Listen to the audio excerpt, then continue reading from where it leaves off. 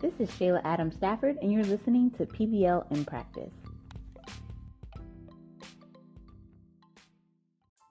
Thank you for tuning in to another week of PBL in Practice, a weekly broadcast where we talk with top leaders in project-based learning from across the nation to discover best practices, share successes and failures, and most importantly, learn from each other.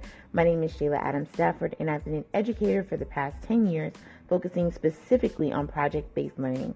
I'm also the founder of Remix Education, a nonprofit that serves first-generation college-bound students, and a member of the national faculty of the Buck Institute for Education. Enough about me, let's get into our guest for this week. This week's podcast is brought to you by the Buck Institute for Education, who believes that all students, no matter where they live or what their background is, should have access to quality project-based learning to deepen their learning and achieve success in career, college, and life. As a teacher and coach, I can honestly say they have some awesome resources available on their website. Everything from books to project planning guides, project calendars, rubrics, and assessment maps, you name it. They offer services that can really help your staff or district implement high-quality PBL, including training, coaching, and my personal favorite, project slices, where educators actually get the experience of going through a project as if they were students. Check out all they have to offer on their website, www.bie.org. Again, that's www.bie.org.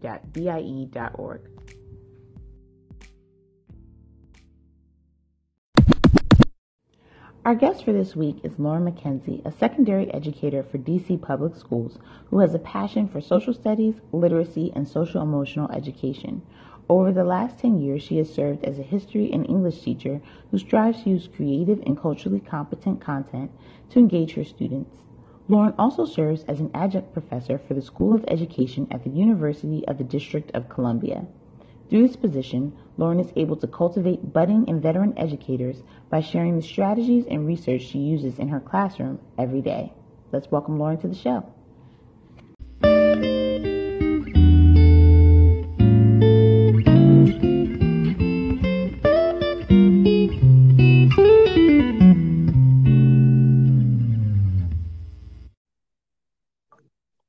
Hi, Lauren. How are you? I'm great. How are you, Shayla? I'm doing wonderful. It's so great to hear from you. Thank you. It's great talking to you this evening. So Lauren and I have known each other for a very long time. We started teaching around the same time. And so I'm going to try to be as formal as possible in this interview, Lauren, but I feel like it'll be very natural because this is like a conversation we would have anyway. So. Normally, right. Exactly. So, Lauren, we heard a bit about you and your background, but tell our listeners something that they may not know about you. So, I enjoy cooking and use it as a stress reliever all the time. And I love being outdoors. Like, I don't think that a lot of people know that about me. I love nature. I love just, it also brings me peace. So, being outside, walking on trails, hiking, things like that, I enjoy. Awesome. So, Lauren, talk to us a bit about how you came into project-based learning. Okay, so I would say when I first started teaching in 2008, that, and I was teaching English and government at this time, I noticed that my students were invested in completing assignments when they were intrinsically motivated and they received a grade, but there was nothing that bound my units together other than a topic. And I was trying to figure out as an educator, like, what would ground my students in their practice as learners and make them feel more excited about class. And I believe it was a conversation with you and your excitement around project-based learning that brought me towards the approach. I would also say that at that time, maybe by 2011, I started collaborating with educators that used the Understanding by Design model for planning. And so we had to come up with or plan with the end in mind. And so projects I felt like was a good way to go. And so getting students invested about the why in my course is what drove me to project-based learning. Awesome. Awesome. So outside of being able to teach both English and, having that dual certification and really engaging students on both levels, tell us, what do you feel is your PBL superpower? So I would say my PBL superpower is getting students to buy in to a project and making them transparent about themselves really through the project. I feel like I've gotten to know students and their ability to persevere through challenges while working in projects. So my PBL superpower is getting students to invest and show me who they are. Wow. Wow. So give us a story about a breakthrough PBL moment. Oh, definitely. So I'll use this year as an example. So I taught an elective called World Problems and Contemporary Issues. And we talked about many issues in the course. We started off with like a study of gentrification in Washington. We looked at racism. We looked at sexism. We covered the topics that were most relevant to students. And their final unit was a project. And in that project, I asked students to compose a book that modeled the style and structure of a book that they were going to read. And that book was called A Lesson Learned by author Javon Brown. And the book was a compilation of short stories about issues that students faced and lessons they learned while in college. And so my students were tasked to read Brown's book and identify his style and the literary devices that he uses, and as a class, write a book of their own, which culminated with an author's visit from Brown, where they presented their short stories and book to him. And so during this process, number one, students opened up about a number of personal issues that were related to the lessons they learned in high school. So the class is 10th and 11th graders. And so many of them, the 10th graders, were preparing for Park. And so I wanted this to be an opportunity where I got to infuse the literary Common Core standards and get to know my students.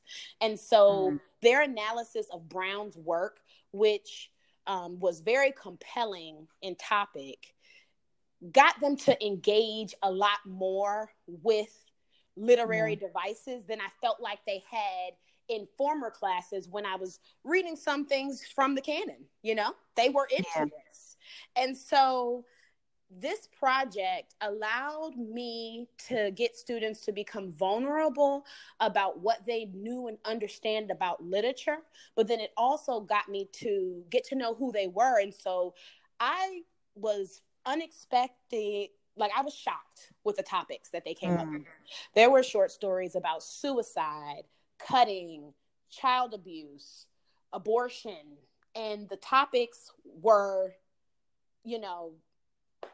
really eye-opening, because the students who had some of these topics are not students you would expect.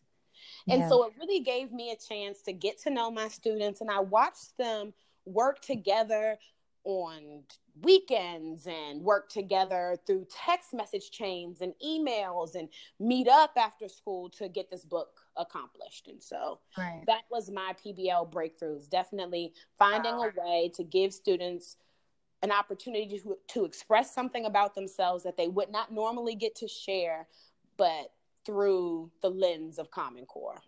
So, did you find that students were a bit reluctant to share, or were students just like eager to just go ahead and pour it out? Or how did you bring that out of them in that project that's so personal? Absolutely. So this was the culminating task for the course. And the entire semester, every Wednesday, I used the restorative circle models to build culture and relationship amongst them. And so they have been sharing intimate experiences of racism and sexism and just all kind of feelings all semester long. And so they really became a close unit. And that is what made this experience authentic.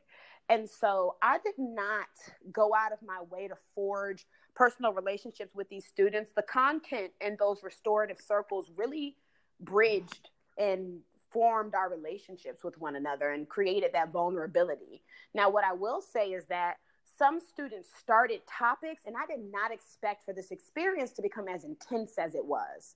And so students had to finish some of these stories in a guidance counselor's office. Students had to take breaks when working on these stories and have other tasks to complete because it was very emotionally heavy. Some students, I had one student that was unable to write his story about divorce because it was so fresh for him. And he's someone who doesn't want to share his personal experiences. And so what we did was have him write the introduction of the book. And he got an opportunity to practice. We modified, and he got an opportunity to write a more informational piece about stress based on a discussion and a debate that they had earlier in the semester. So it was really a perfect culminating task for him. And so I still don't know his story of divorce, and I don't know if anybody ever will. But what I do know is that in this project, he was able to think and process about some of his experiences more than he might have if he didn't have it assigned. So, wow, that is so powerful. And what I love about this project and how you implemented it was that you really pulled in your support resources within the school, which is something that people don't think about when we think about using outside resources. We have guidance counselors, we have psychologists, we have personnel in the school that for a project like this that's so deeply personal, we definitely need to utilize them. That was really... Absolutely. And it was totally unexpected and very naive because I didn't expect students to choose topics that were going to pour it all out. You know, I expected them to stay on the surface, but because they were so courageous, I did get an opportunity to work with other people in the building. So, yeah. And let me ask you, do you all have plans of publishing this book? Because I know some English teachers, they make the project, they kind of take that project to the next level and actually publish it annually. Is this something you guys are thinking about?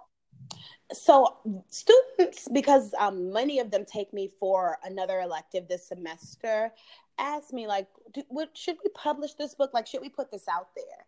And what many of them, like when we started, when we had the circle with the author where they revealed this book, they decided to keep it closed because they were willing to be vulnerable with each other, but not with anyone else. Right. And so some of the stories are so intimate. I think that as long as everyone gave their consent, that we would love to publish it. But I would want to wait and see how they felt. It was definitely a personal development. Yeah.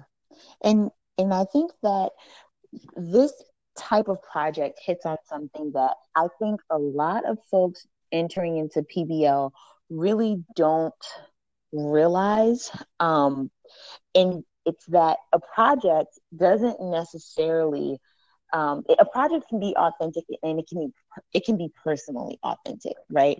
So having this deeply introspective project, it still is a project, and they're still utilizing those core skills that we want them to learn and to practice, but they're doing some deep internal work and doing something that's authentic to themselves, and that is okay to do as a project. So I really like this project and this example, Lauren. Thank you for sharing.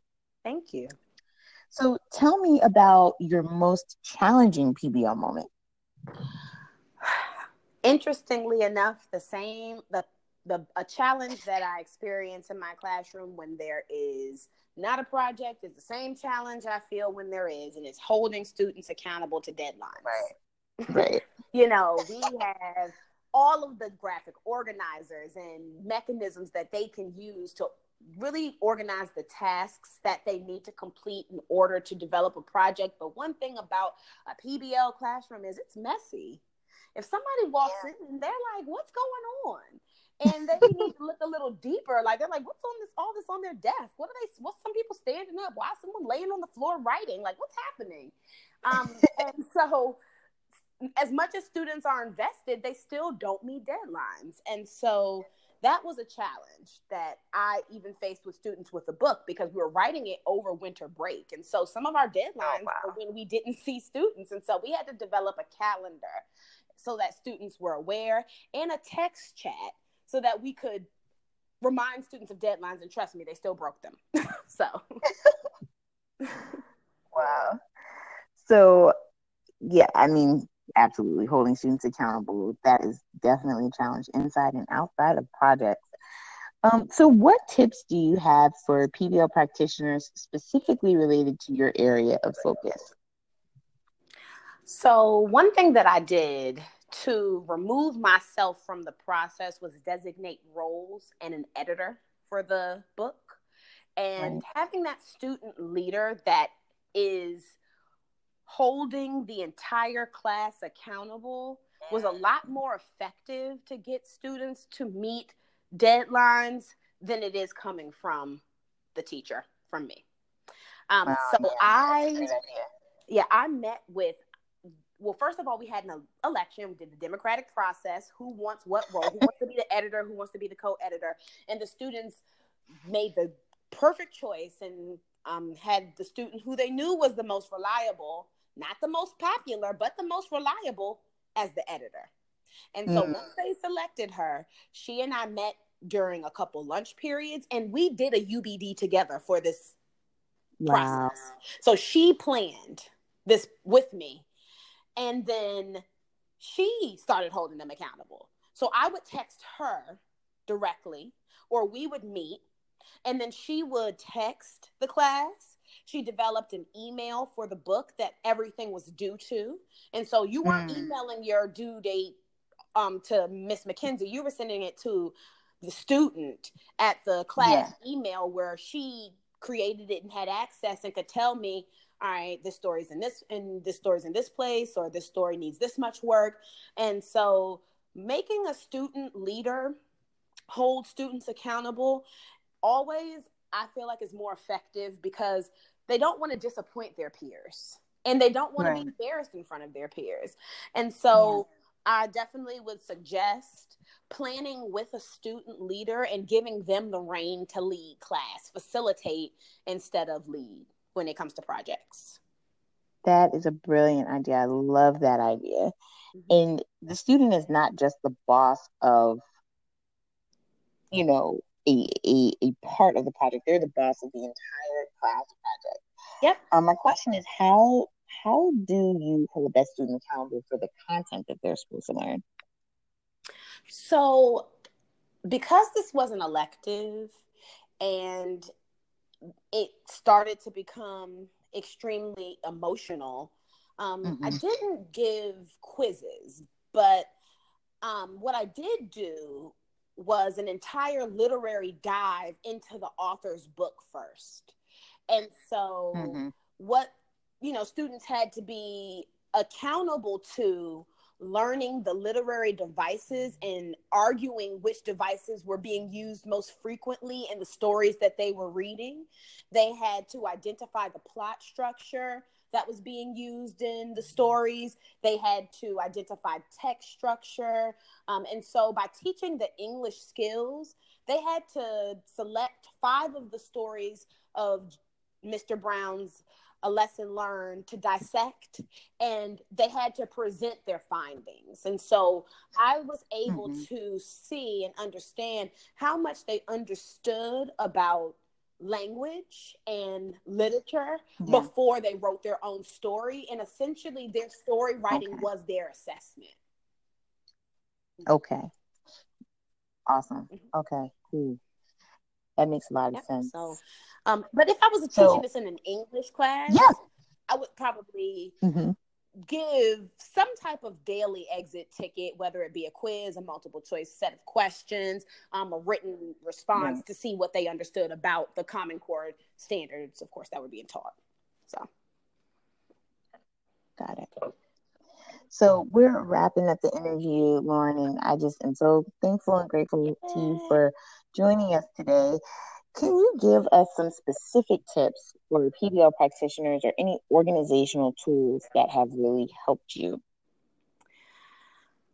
I would say one that you gave me, the student contract. Absolutely. So we have students assign roles, come up with agreements, and exchange contact information and decide the way that they will move forward towards completing the goals in the project. And so using a student contract and student roles list is one of the tools that I feel like is invaluable during PBL PBL classroom learning. And I would also say an action item list. Those two things are my number one go-tos. Every class period, students are completing an action item list that says what needs to be done, who's responsible for it, and when will it be accomplished.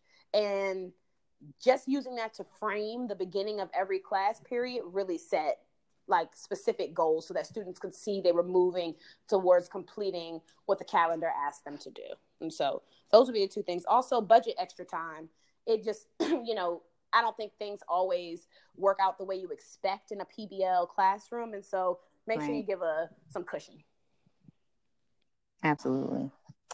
So, Lauren, how can folks keep up with you? If somebody wants to email you and get some more information about this lesson learning project, how will they keep up with you? Yes, please. If you're interested in learning more about the Lesson Learned project, email me at Lauren, LAUREN .McKenzie, MCKENZIE at dc.gov. And I'm happy to share that with you. I'm in the process of really cleaning up that lesson plan, and the author, Javon Brown, certainly would like to start using it as well with students that he meets with around the nation. And so please look out for that in the near future, and feel free to email me if you're interested. Awesome. Well, thank you so much for for taking some time to come on the show today. Thank you. And I hope you have a great week. Yes, thank you, Shayla, so much for inspiring me to use PBL in my classroom. And I hope that you have a great week too. Awesome. Bye-bye. Bye-bye. Thank you for tuning in to this week's episode of PBL in Practice. Be sure to download this podcast and subscribe on iTunes and wherever else you get your podcasts. This is Shayla Adams Stafford, and I hope you have a great week.